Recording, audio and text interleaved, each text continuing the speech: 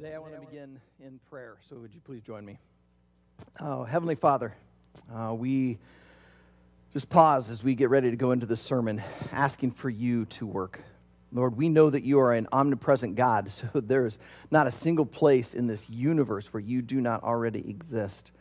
And yet so often we go about our lives just not acknowledging your presence with us. So we just want to stop and recognize, God, that you are here in this room with us.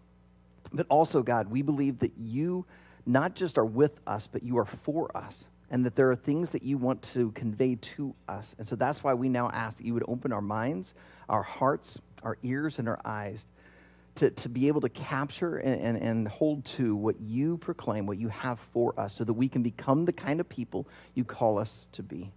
So, Lord, I pray that in my weakness you would be strong, that where I fall short in preaching, that you would cover the gap, so that each and every one of us would encounter you, the holy living God, and we would understand your perspective on these controversial topics we're going to look at today. And it's in Jesus' name we pray. Amen. Well, about 20 years ago, I had a gal by the name of Lacey who made an appointment to meet with me. And I thought this was a little interesting because I was, at that time, the young adult pastor, which meant I worked with college students through those in their mid-30s. But Lacey was roughly about 14, 15 years old. And so I was a little curious why she wasn't meeting with the youth pastor and why instead she wanted to meet with me. And so we sat down together, and I asked her, so why me? And she says, well, my older sister, who's involved in the young adult ministry at our church, she really respects you and your wife. And so I thought maybe you'd be someone who could help me. But she said also the subject matter that she felt like she needed some help with, some insight on, she wasn't quite ready to talk about that yet with her youth pastor. And so she was hoping that I might be able to help. So now I'm really curious. Okay, what is it that she wants to talk to me and yet wants to keep secret from her youth pastor? And she basically looked at me and said, I am attracted to girls. I'm not attracted to boys. And so what I want to know is, did God make me this way? Is it okay to be gay? 20 years ago, that question was usually asked in secret, in the quiet. Because the majority of Americans, and especially majority of churches, would answer that question, no. And if someone were to say, well, yeah, it's fine, they would still probably say, but marriage is still for one man and one woman. This was back in the day when the Defense of Marriage Act of 1996 still was the law of the land. Only at that time, Massachusetts had passed a law saying that marriage could be for same-sex people. How times have changed. Here we are now, 7 years into a federal law that has allowed same-sex marriage. Now, movies, commercials, music videos, everything in our culture just assumes the answer to that question is yes.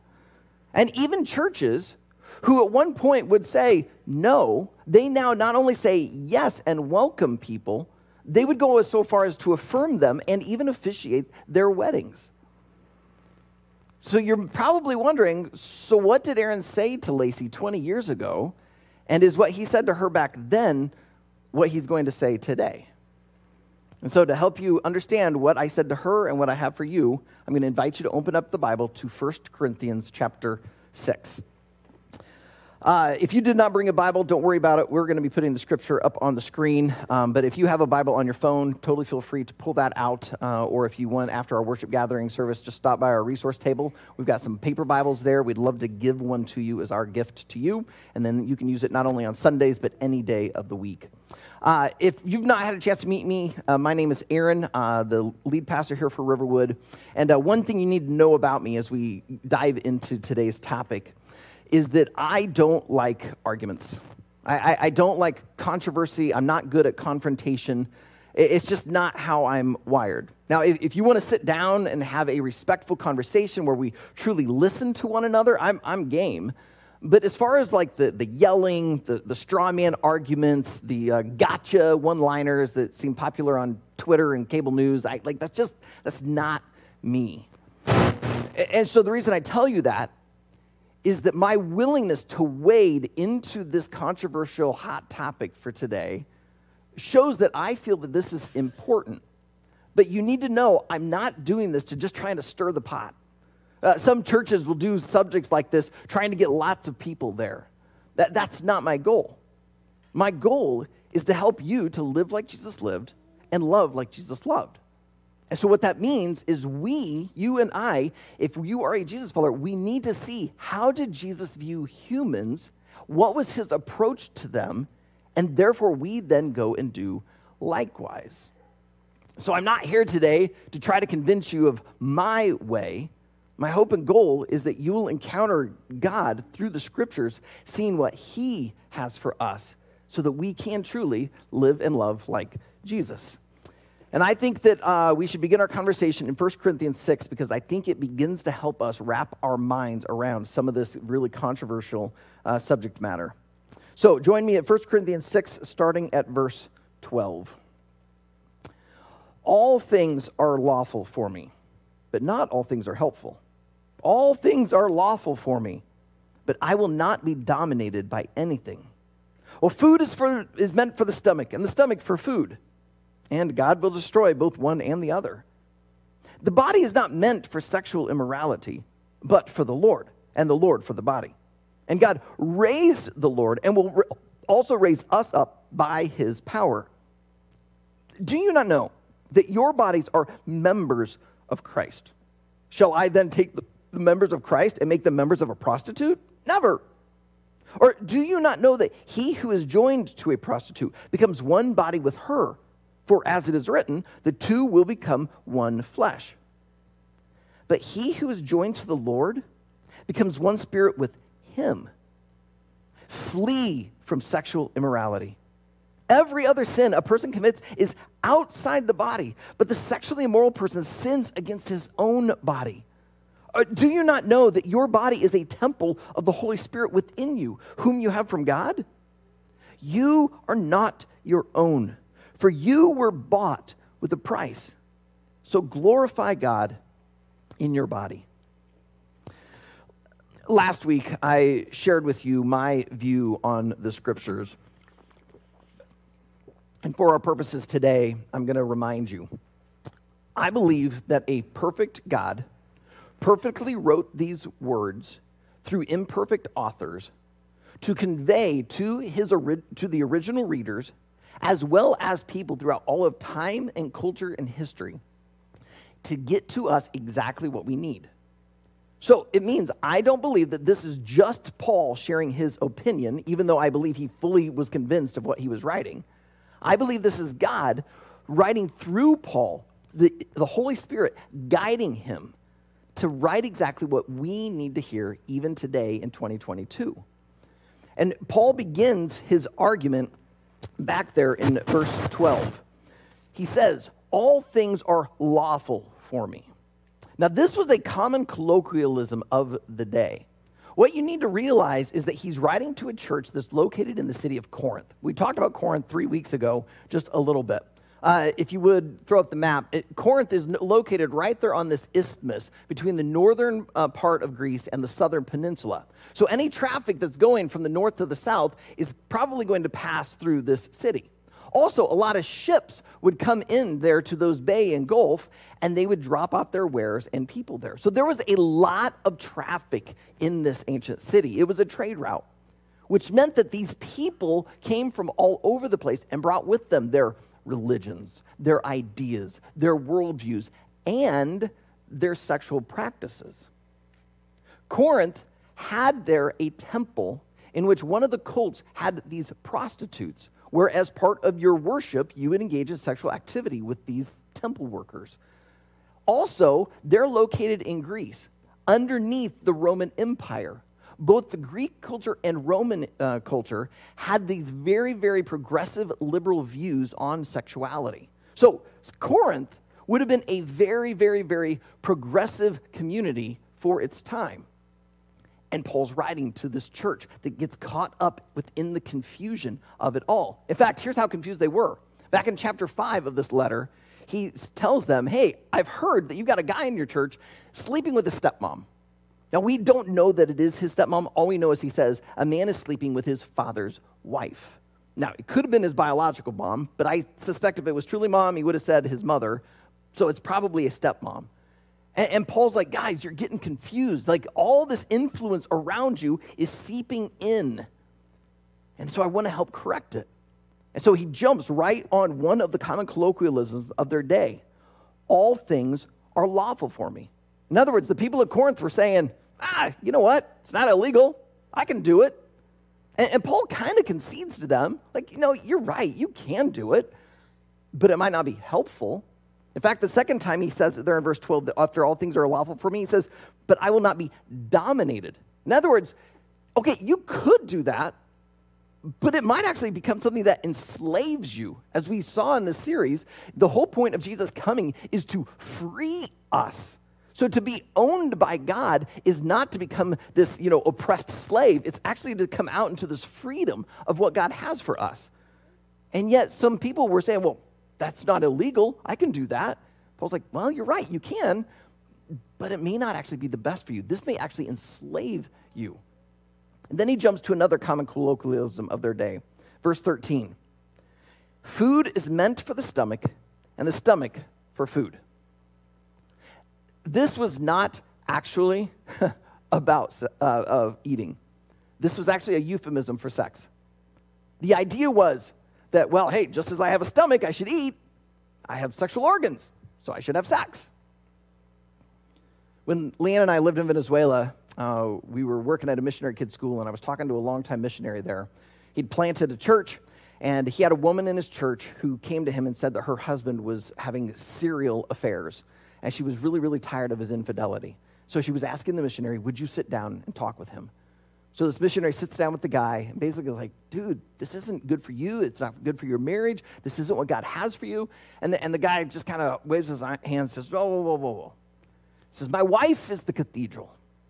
But if the cathedral's not available, surely I should still worship. Like, to him, this is just how it is. Well, that's what the Corinthians were doing. Well, just as we have a stomach, we should eat. Hey, we got these organs. We should use them. And our culture's not far behind.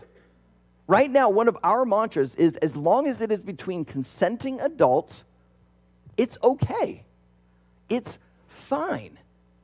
But Paul is trying to say to them, but guys, it may be allowed, but it may not be the best. And that is why he continues on in verse 13. Now, as we continue on, you need to realize he's talking to Jesus followers. He's not talking to just a broader audience. He's talking to those who say, I know the gospel, I've given my life to Jesus, and so keep that in mind as you hear what he says next. The second half of verse 13. The body is not meant for sexual immorality, but for the Lord, and the Lord for the body. This gets back to what we saw in week 1. When God the Father says to the Son and the Spirit, let us make mankind in our image, we saw last week he embedded that image into the DNA of humans.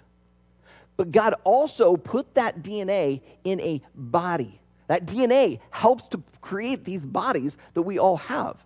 So your body was designed by God, given to you by God. And so first, if you are a human, you have the image of God in you. So in a sense, you belong to God. And so you shouldn't just be able to take your body and do whatever you want with it. However, most people don't acknowledge God. They see this as their own. And so who are you to tell them what to do? That's why Paul takes this argument a step further. Because as we saw in week 2, not only were you created in the image of God, you've also been purchased by God. That's what it gets to down in verses 19 and 20. Do you not know that your body is a temple of the Holy Spirit within you, whom you have from God? You are not your own, for you were bought with a price. So glorify God in your body. So when a person puts their faith into the story of Jesus dying on the cross for the forgiveness of our sins, we believe it to be true. God's Spirit comes to live within us. Ephesians 1 tells us that you've been sealed with the Holy Spirit. So now because the Holy Spirit is in you, you can't just go and use this body that God designed, he's purchased, and go and use it for however you want for your own pleasure. Well, that has to lead us then into, before I get to that, what I've noticed, though, is a lot of Christians flip this. A lot of Christians try to tell the world especially non-Jesus followers, here's what you're supposed to do with your body, but they don't say it, but they live as though all things are lawful for me. That's the wrong approach. We got to do, if we're going to live like Jesus lived, we have to have a very different approach. But before we can talk about that approach, we need to do two things. First, we need to acknowledge a biblical truth, all right? So we need to establish some groundwork, and then we're going to need a definition so that we know exactly what we are addressing, all right? So first, let's look at the biblical truth that we need to acknowledge. When God made Adam and Eve, he made them as sexual beings.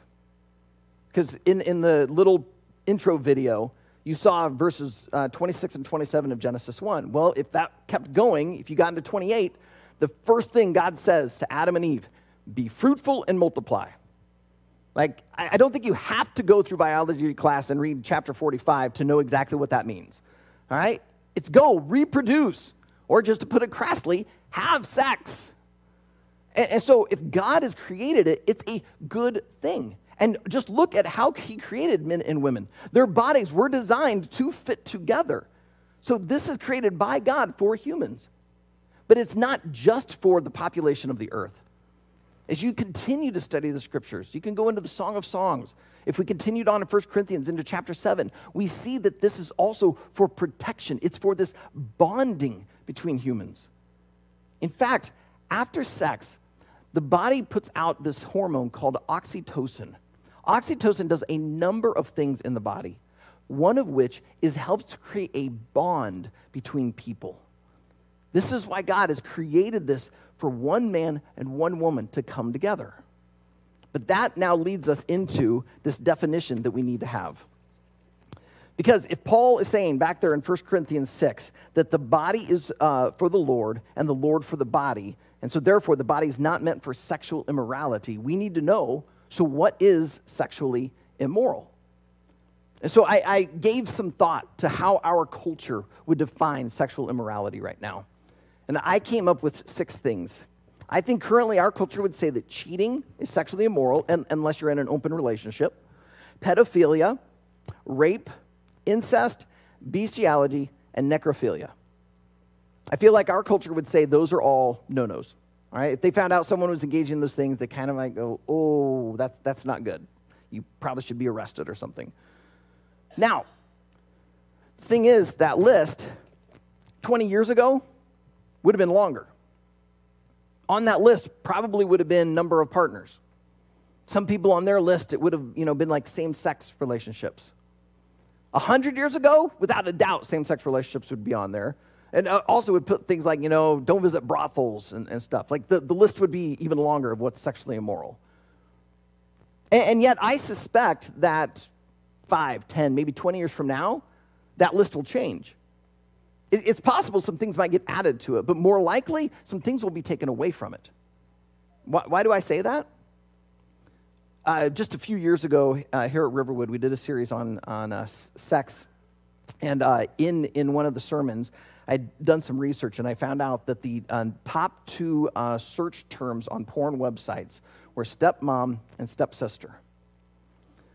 Now, most of you right now are going, ooh. But if that starts to become the normal, I could see the potential for incest to eventually be taken off that list, that it suddenly becomes fine for family members to engage in sexual activity with one another. Also, there's an organization known as the North American Man-Boy Love Association.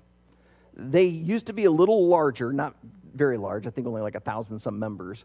They've gotten a little quieter because there's been cultural pressure that what they're trying to do is gross and wrong.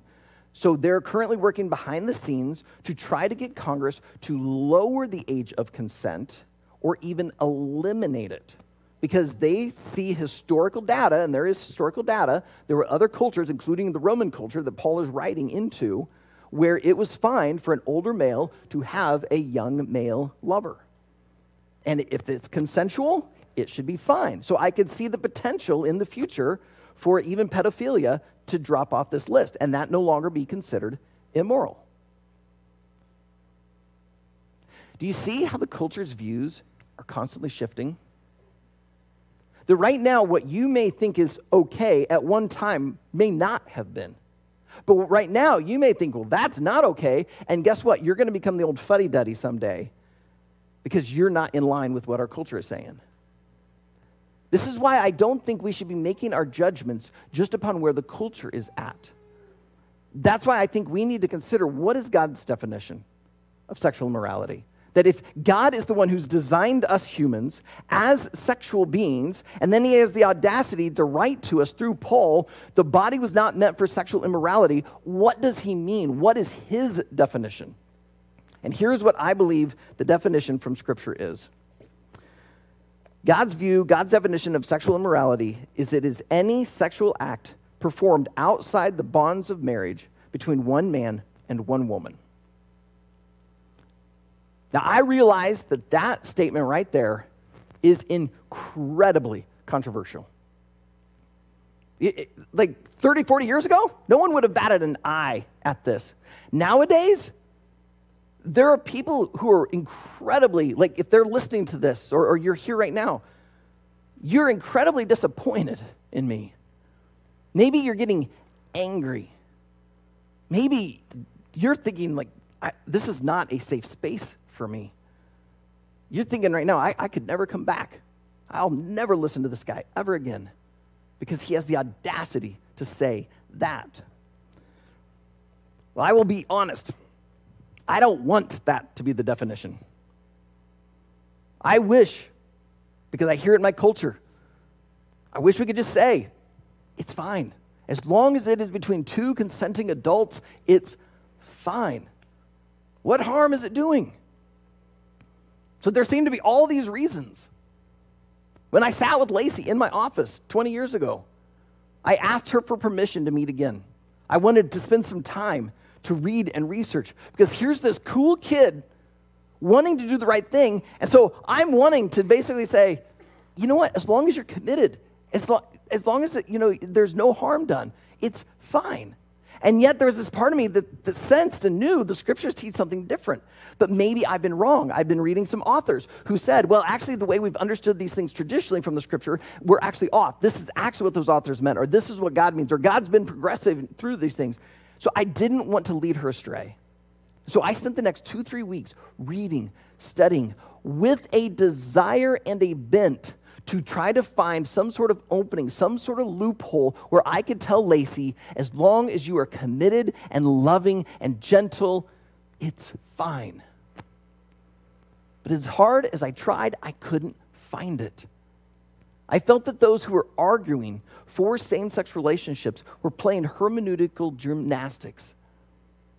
I could not just find their arguments to be convincing enough. And so I found myself frustrated to have to sit down with Lacey and say, here's what I believe the Scriptures say. And my encouragement was that she would put her life in line with what God had for her and not just what her feelings had for her. So I want you to know I don't say this as some just old-fashioned, out-of-touch, narrow-minded, fundamentalist pastor. I say this as someone who has this high view of Scripture and a deep respect for historic Orthodox Christianity. But I realize, for some of you right now, you're going, yes, finally. You know, inside, your head is nodding. All right, if we were a black church, one of you right now would be going, preach it, brother. All right, you wouldn't be able to keep quiet. But others of you, you're inside just shaking your head. You are so disappointed in me right now. You cannot believe I just said those things. You're angry. In fact, if you're listening to the podcast, you may not have even made it this far. You've probably already turned it off. Because this is such a hot button issue. That's why I think a lot of pastors, when they would reach this point in the sermon, would launch into a defense of that definition. And they would begin to roll out verse after verse after verse, proving, justifying why this is the definition they came up with. I thought that's the route we were going to go today. And then I realized that that's not how we should do this. Because number one, you guys don't want to be here until 3 or 4 p.m. All right? I'm pretty sure you want to go home and have some lunch. Second, even if I could go until 3 or 4 p.m., I would not do the subject justice. I could not do it in in an adequate enough way. But also, I fear it's going to take us off target. I feel like there's something even more important for us. So if you need to have a conversation, feel free to email me. Let's get something scheduled. Let's have a conversation.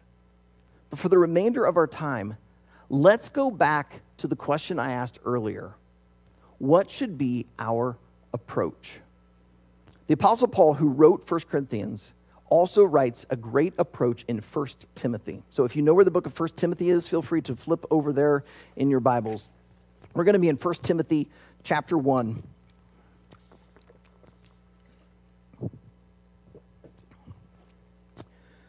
First Timothy 1, we're going to start in verse 8, and we're going to go all the way through verse 15. So 1 Timothy 1, starting in verse 8. Now we know that the law is good if one uses it lawfully. Right? I mean, think about that. It's one thing to say, oh yeah, here's the law, but if no one enforces it, is it really the law? Right? So he says, yeah, it's good to have a law if you actually use it lawfully. Understanding this, that the law is not laid down for the just. In other words, those who are already doing the right thing and good, they don't really need the law. So who's the law for? But for the lawless and disobedient, for the ungodly and sinners, for the unholy and profane, for those who strike their fathers and mothers, for murderers, the sexually immoral, men who practice homosexuality, enslavers, liars, perjurers, and whatever else is contrary to sound doctrine, in accordance with the gospel of the glory of the blessed God with which I have been entrusted. I thank him who's given me strength, Christ Jesus our Lord, because he judged me faithful, appointing me to his service. Though formerly I was a blasphemer, persecutor, and insolent opponent. But I received mercy because I had acted ignorantly in unbelief. And the grace of our Lord overflowed for me with the faith and love that are in Christ Jesus. The saying is trustworthy and deserving of full acceptance, that Christ Jesus came into the world to save sinners, of whom I am the foremost. I want you to notice first what Paul does. He first starts by just calling out sin. He doesn't hold back. Right? He's writing into a Greek and Roman culture that much of what he just said, they totally disagree with. They have absolutely no problem with same-sex relationships. It was quite common for certain masters to have slaves whose purpose was primarily sexual. They were these enslavers. Right? He calls it out as it is. But then he doesn't do what so many of us Christians do and throw out the holier-than-thou card, our trump card. Well, I've never done that. No, did you notice what he does next? He lumps himself right in with them. After listing all those sins in verse 9 and 10, down in 13 through 15, he basically says, yeah, but I'm one of them. I was insolent. I was against God. In fact, he says, this saying is trustworthy and true. Christ came into the world to save sinners, and I'm the worst of them.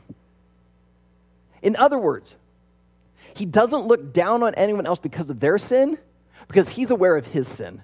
And he realizes if God can save me, he can save anyone.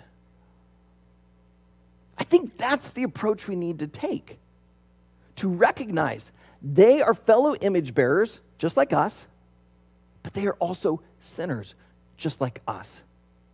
And if us sinners need Jesus, what they need isn't to be convinced that they're wrong in their viewpoints, or made to become straight, or made to believe, whatever. What they need is Jesus first and foremost. I think that should be our approach. And so my question for you, if you are a follower of Jesus, how do you view those around you, especially when it comes to their sexual orientation and gender identity? If you view them as awful, disgusting, evil, then I suspect you don't appreciate just how awful and disgusting and evil your sin is. Just go back to verses 9 and 10. Just start looking at the list. Now, if you're like me, you might be able to look in there and go, well, I've never struck my mom or dad. Like, I've never murdered anyone. I've never enslaved someone. Like, I'm pretty good. But Aaron, how about the sexually immoral part? Have you ever lusted after someone, like truly lusted after someone who's not your spouse? Have you ever slept with someone who's not your spouse? 96% of people have sex before they are married. So statistically, most of you have committed sexual immorality. Have you ever viewed porn? Have you ever fooled around in that drunken state? And guess what? We could go off the sexual immoral stuff. We could go on. Have you ever lied? Have you ever done anything that's contrary to sound doctrine? In other words, here's what God desires for you, and you've gone against that? Every single one of us has sinned. Our sin is awful, disgusting, and evil. And yet, Jesus Christ came to save sinners, of whom I am the foremost. That's why we have to have a change of method, a change of perspective. So if you are, consider yourself straight, maybe you've got a fairly clean sexual past, you don't seem to struggle with a lot of these things, you can't play the holier-than-thou card, pretending that you're somehow better. Besides, I don't think that sexual sins are even the worst sins. In Romans chapter 1, the Apostle Paul is writing to this church in Rome, and he describes this spiral of sin. It starts at the top, these people not acknowledging God. But as they not acknowledge God, they start to slide down. And on the way down, he mentions same-sex activity. But so many people get stuck there. See, it's evil and bad, not realizing the slide continues. And as you go on in Romans 1, you see he starts talking about envy, gossip, lying, deceit, cheating. Like, it just continues to spiral down.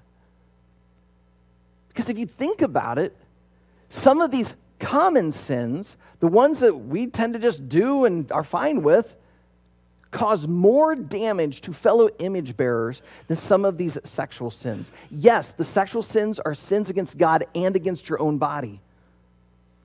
But yet, so many of these other sins damage others even deeper and more perverse.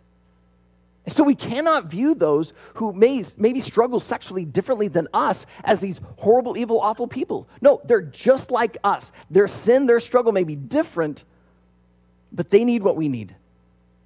They need Jesus.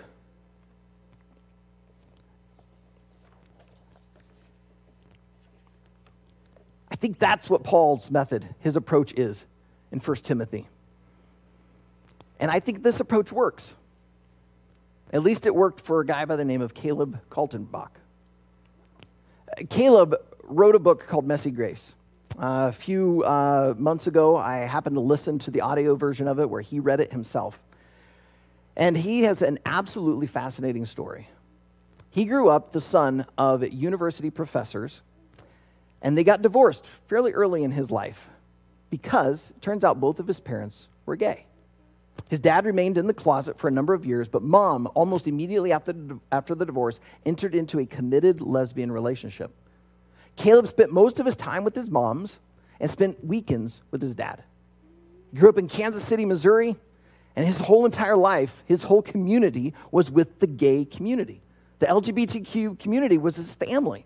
He was at gay pride parades all the time. They had all these people over in their house. These people were fun. They were loving. They were caring. This is who he knew. The people who were mean and evil in his life were Christians because they were the ones at the gay pride parades holding the signs saying God's hate fags. They were the ones yelling the vicious things as they would walk by and down the street. And his mom would say, don't you ever become a Christian. Don't you become like them.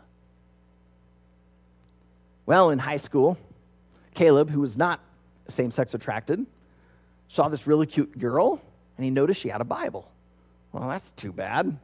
But then she didn't act like those other Christians. And so one day she invites him to youth group. Maybe here's his chance. So yeah, he's going to go just to hang out with her. But then he realizes, maybe this is my chance. Maybe this is the opportunity for me to learn what they believe so I can dismantle it and prove to them, my moms are fine. But as he gets in there, he begins to hear about God's love, God's grace. And the gospel changed his life. After several months of going to the youth group, Caleb gave his life to Jesus and was baptized. But then he had to go home and tell his moms and his dad. Imagine how difficult it is for a son, a daughter who's feeling same-sex attracted to come out to their parents. That's kind of what it was like for him, but on the flip. They were so angry, so disappointed, and they just began to badger him with all of their arguments of why he's wrong or why the Bible's wrong. And so it would have been very tempting for Caleb to go off and try to understand, well, what does the Bible actually say on this? And if he comes to a point of saying, well, yeah, same-sex attraction or activity is a sin, he could come back and refute that. But that's not what he chose to do. He decided that because God could love someone like him, it also meant God could love someone like his mom and her partner and his dad. And so he decided to just engage in messy grace. Because if God could give him grace, he could give them grace. Caleb went on to a Bible college against their wishes, ended up going to seminary against their wishes, and ended up becoming a full-time pastor against their wishes. But the longer time went on, the more they started realizing Caleb was not going to reject them, that he genuinely loved them. And they began to actually listen and open up. And now, Caleb is thrilled that both his mom and his dad have given their lives to Christ. I don't think he would have seen a moment like that had he done what so many of us Christians do, of trying to win the argument, of trying to make a gay person straight, of trying to convince them that if you have male anatomy, you're clearly a male, so I refuse to use female pronouns for you. Instead, he enters into this grace of loving them because God loved him. I think that's the approach we need to take.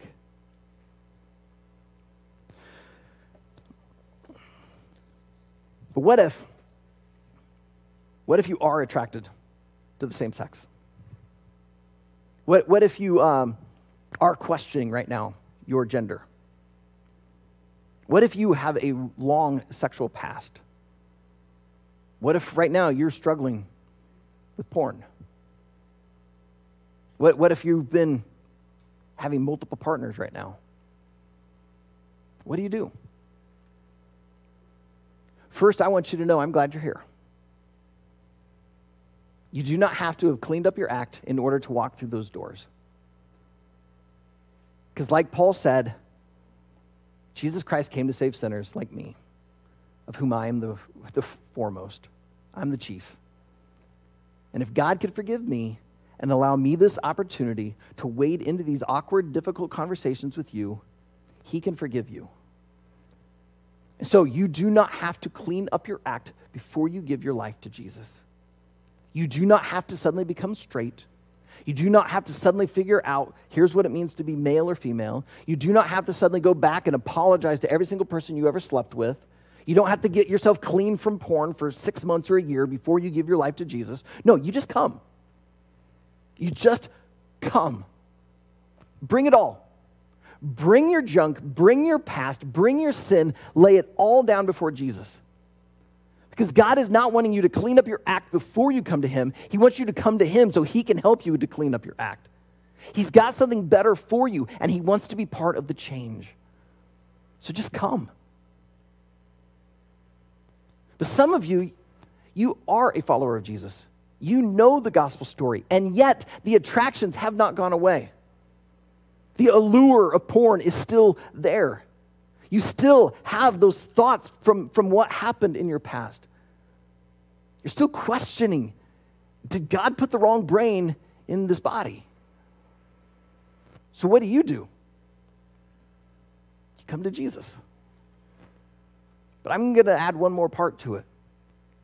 You come to Jesus, you surrender this, and you seek to live faithfully. I can't imagine something more difficult and yet more beautiful than a person who acknowledges their feelings, their desires, their temptations, and yet says, but I trust God. That's why I have just so much respect for people like Rachel Gilson and Rebecca McLaughlin, Christopher Ewan, Gregory Coles, Jackie Hill Perry, my friend James. All of these are Christians who admit they're same-sex attracted and yet have chosen to live biblically because they're convinced of that definition that I gave you. If you're not familiar with them, go back, re-listen to the sermon, Google their names, you can find their books, you can hear their stories on YouTube. They are an inspiration to me. I can't imagine how difficult it would be. If you're like me and have never been drawn to someone of the same sex, if you're like me and you've never once questioned whether you're in the right body, if you're like me and you don't have quite the history, the past, you've got to give some empathy. You've got to understand. You can be thankful that God led you the way he did, but you have got to show some love and care to them. And so if this is you, I want you to know you are welcome here. Come. You know where we now stand on these issues, but we are not going to kick you out for it. We're going to do what we can to walk alongside of you, to love you and support you, because we realize we are sinners, so we are no better than you. But if God can call us and use us for his glory and to bless the world, I believe he can do the same thing in you. So the key is come to Jesus. As you come to Jesus, realize you're made in the image of God. You've been purchased by the blood of Christ. Your sin is now forgiven, and you can go and take that message to others. So, Heavenly Father, I just pray that you would help us as we continue to wrestle with this. Our culture has such strong opinions and is so loud about so much of this that it's easy for us to be kind of like the Corinthians and get confused. And yet you've written these words through Paul, through other authors, very clearly stating what you believe, what you have for us. And so I pray you'd help us to trust you with our lust, to trust you with our desires, to trust you with our temptations, to trust you with the way we kind of think, to realize it's all been twisted and tainted by sin, and yet you, Jesus, came to forgive us of that sin and begin that restoration process so that we might become more like you. And so I pray that these next few moments, that for those of us who have lived in judgment of people struggling in their sexual sin, that we would repent of that judgment, that we would realize we are no better than them, and yet you came to die for us. For those of us who are struggling in our sexual sin, realizing that we've been using our bodies however we want, and yet now we've heard that this body is created by you. It's for you, Lord. And so we want to use these bodies for your glory. So help us today to confess this sin, to commit ourselves maybe for the first time, maybe for the 10th time, maybe for the 100th time. But God, your grace is inexhaustible. We can never even get to the end of it. And so I pray you'd help each and every one of us to just fall on our knees before you, realizing that you love us, you are for us, and you can cleanse us of all unrighteousness, including our sexual ones. And lastly, God, I just pray that if there's anything that I may have said today that hurt, that maybe harmed, that maybe wasn't in line with what you have, that you would just graciously allow us to forget those things, that they wouldn't damage. But God, anything that I did say that was of you, no matter how much it hurt, that we would realize it was like a surgical knife, that you were wielding it and using it for our good. So that's why I ask, God, that you would help us to lay down before you, to completely surrender and to completely trust you. Because you are God, you are good, you are for us, and you love us. And then lastly, God, I realize that I have left out probably one of the most important things. We can't do this on our own. God, help us not to fool ourselves thinking we can walk out those doors and just go and do better. Help us to realize that these sexual sins that we're so drawn to, that we need you to help. We need your power in us. So I pray that anyone who's here today that is not a follower of Jesus, that today would become their spiritual birthday, and that they would confess their sin, they'd surrender their lives, and your Holy Spirit would then come in them to live in them and work through them, empowering them to allow you to change them and overcome these things. And for the person who does know you, that they too would walk in your power, realizing that they can't do this in and of themselves. But God, we thank you for your Holy Spirit. We thank you that he's there to empower us, to lead us, to guide us. So as we come to these communion elements, may we not only realize that Jesus died on the cross for the forgiveness of these sins, but that you've given us your Holy Spirit to help us live out the kind of life you call us to, and we don't have to give in to these sins. So while all things may be lawful, help us, God, to see that there's something better, that you are there, and we need you. In Jesus' name we pray. Amen.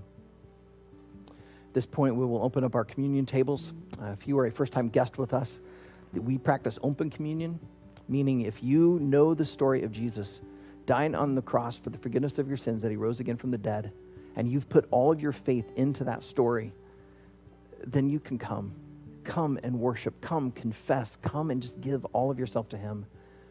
If you're here today and you're not a follower of Jesus, you're just not ready to make a step like that, that's okay.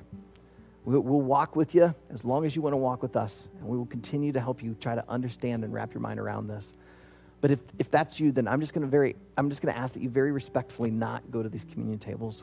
Maybe you grew up in a church tradition that allowed you to come and be a part of this. I'm not trying to keep something from you. It's that I want something better for you. This table is for those who know the story of Jesus and have put all their faith in it. When you take that bread, that cup, you're saying the body of Jesus was broken for you. His blood was shed for the forgiveness of your sins. You're taking that story and making it part of your story. And so that's why I just ask that if you're not there yet, would you just very respectfully not go to these tables? You may pray, you may sing, but don't go. But even if this is your first time here and you know this story, come. Come to Jesus. Come with all of it, your junk, your baggage, your past, your sin, and lay it before him and thank him for dying on the cross for your sins. But then as you take those elements into you, ask him to help you become more like him. That if Jesus could come to save sinners like us, that we would take that message to other sinners like us, so that they too might know the joy of what Jesus did for them through the cross. And that is why we should do this in remembrance of him.